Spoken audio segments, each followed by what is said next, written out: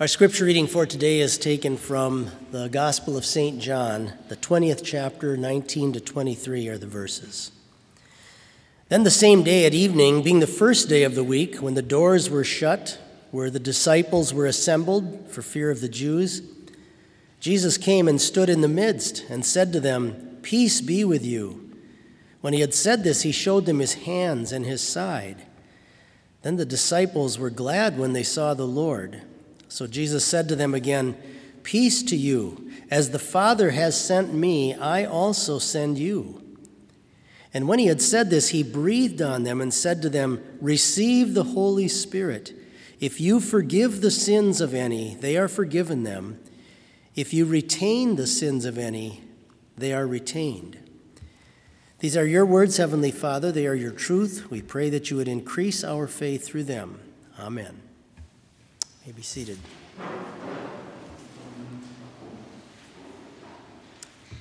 When I was a young pastor, I had a very awkward moment one day. I had gone to visit a delinquent member who just hadn't been coming to church very much, and she was a woman in her 40s.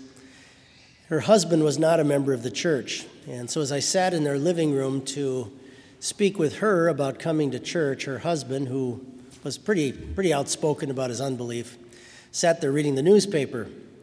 And so as I was trying to encourage her to come back and hear God's word and take the sacrament and things, he all of a sudden put the newspaper down and he said, "You know what your problem is? The church is so out of touch.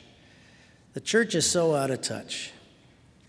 He said, "Tell me how to save money on my taxes," or "Tell me how to get enough money to send my kid to college.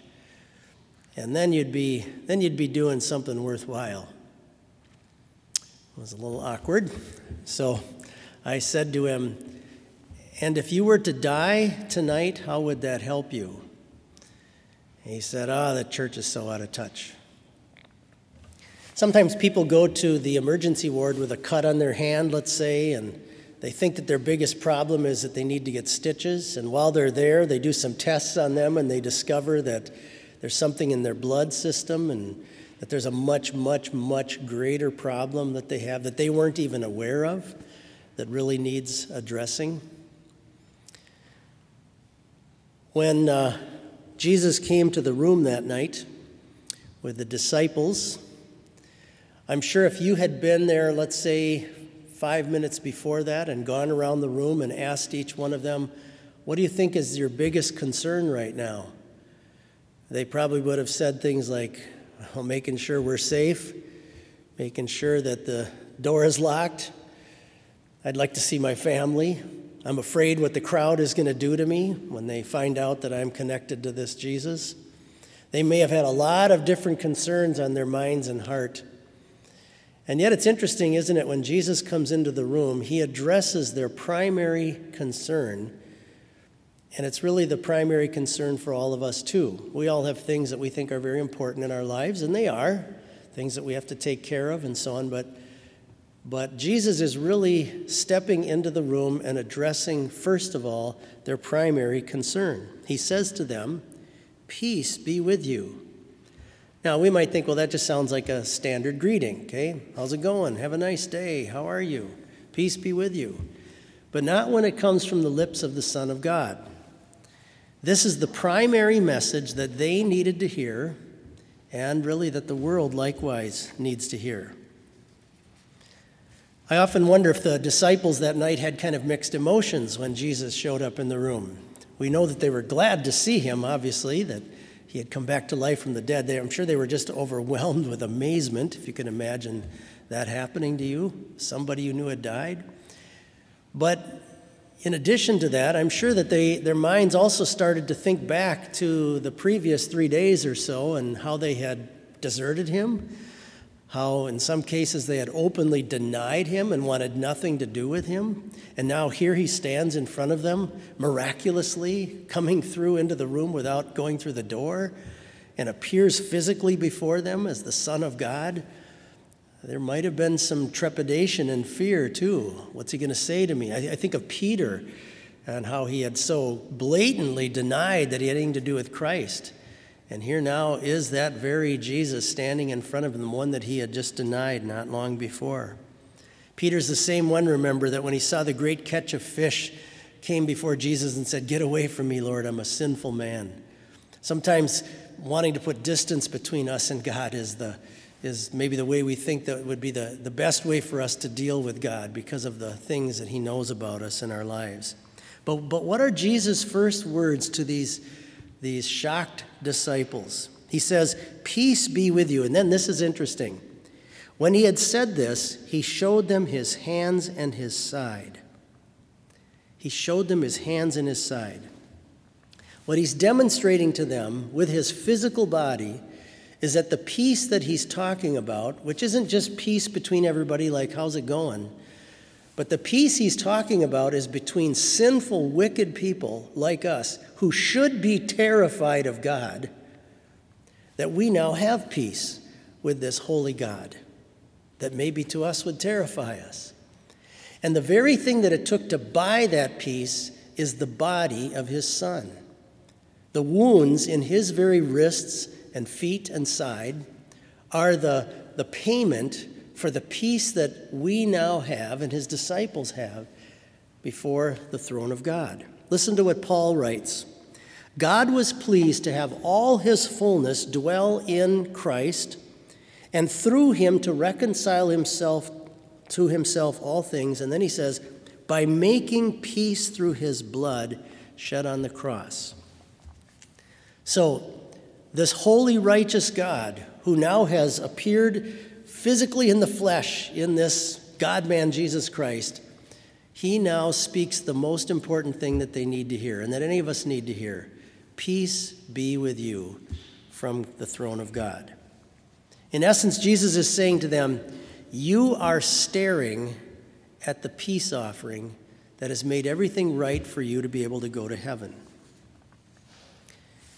It's wonderful, isn't it, to have God himself with his lips talk to you and say, there's nothing to be afraid of about heaven. There's nothing to be afraid about your sins. Our consciences bother us. I know how mine does. I can think of things I did when I was a kid that were just nasty and bad. And as a teenager and things. And when I was your age and throughout my whole life, there's stuff that just comes up in my conscience and bothers me. And sometimes it's easy for those sort of thoughts to make us wonder if we'll really actually get to go to heaven on Judgment Day.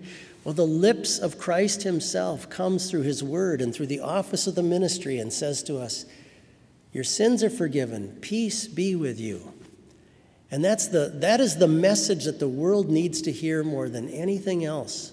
It's what we need to hear more than anything else.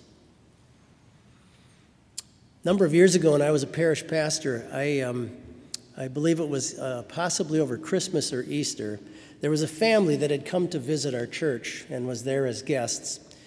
And along with this older mom and dad was an adult-age son who I believe was in his late 20s or 30s. And he was a single man that lived alone. A couple days after they had visited our church, he apparently had died very unexpectedly. And they didn't find him for a couple days because he was living alone in his house. His father called me a couple days later, and he told me the story about his son. And then he said, I just wanted to thank you for preaching the gospel in your sermon on Sunday. And I said, well, I'm supposed to do that. Yeah, you're welcome. And he said, no, I really mean it because that was probably the last sermon my son got to hear before he died. And I'm so grateful that the gospel was there and in that sermon. You know, those of us who've been blessed to know that we have peace with God through Christ, we can kind of take it for granted sometimes. And maybe sometimes, I know how I can be, maybe not think of it as important as it really is. But our Lord reminds us here that this is the greatest issue in our life, that because of him we have peace with God. And Jesus says to his believers, to his church, blessed are the peacemakers, those who carry this wonderful truth out into the world, like you're right here today confessing this. And any time that we support the work of the Office of the Keys, the public ministry, where the forgiveness of sins is brought out to the world and even applied at times to people who need to know that they need to repent, when we retain people's sins, as Jesus talks about here, that is the greatest work that takes place in the world. And you may go on to do other wonderful things with your life and your career, and that's great. We need people to tell us how to save money on our taxes, okay? But as believers in Christ, you are peacemakers in this world because you bear and support and carry with you the precious truth of the gospel and the wonderful truth that because of what Jesus has done through his wounds, we have absolute peace with God. So blessed are you as his peacemakers in the world. Amen.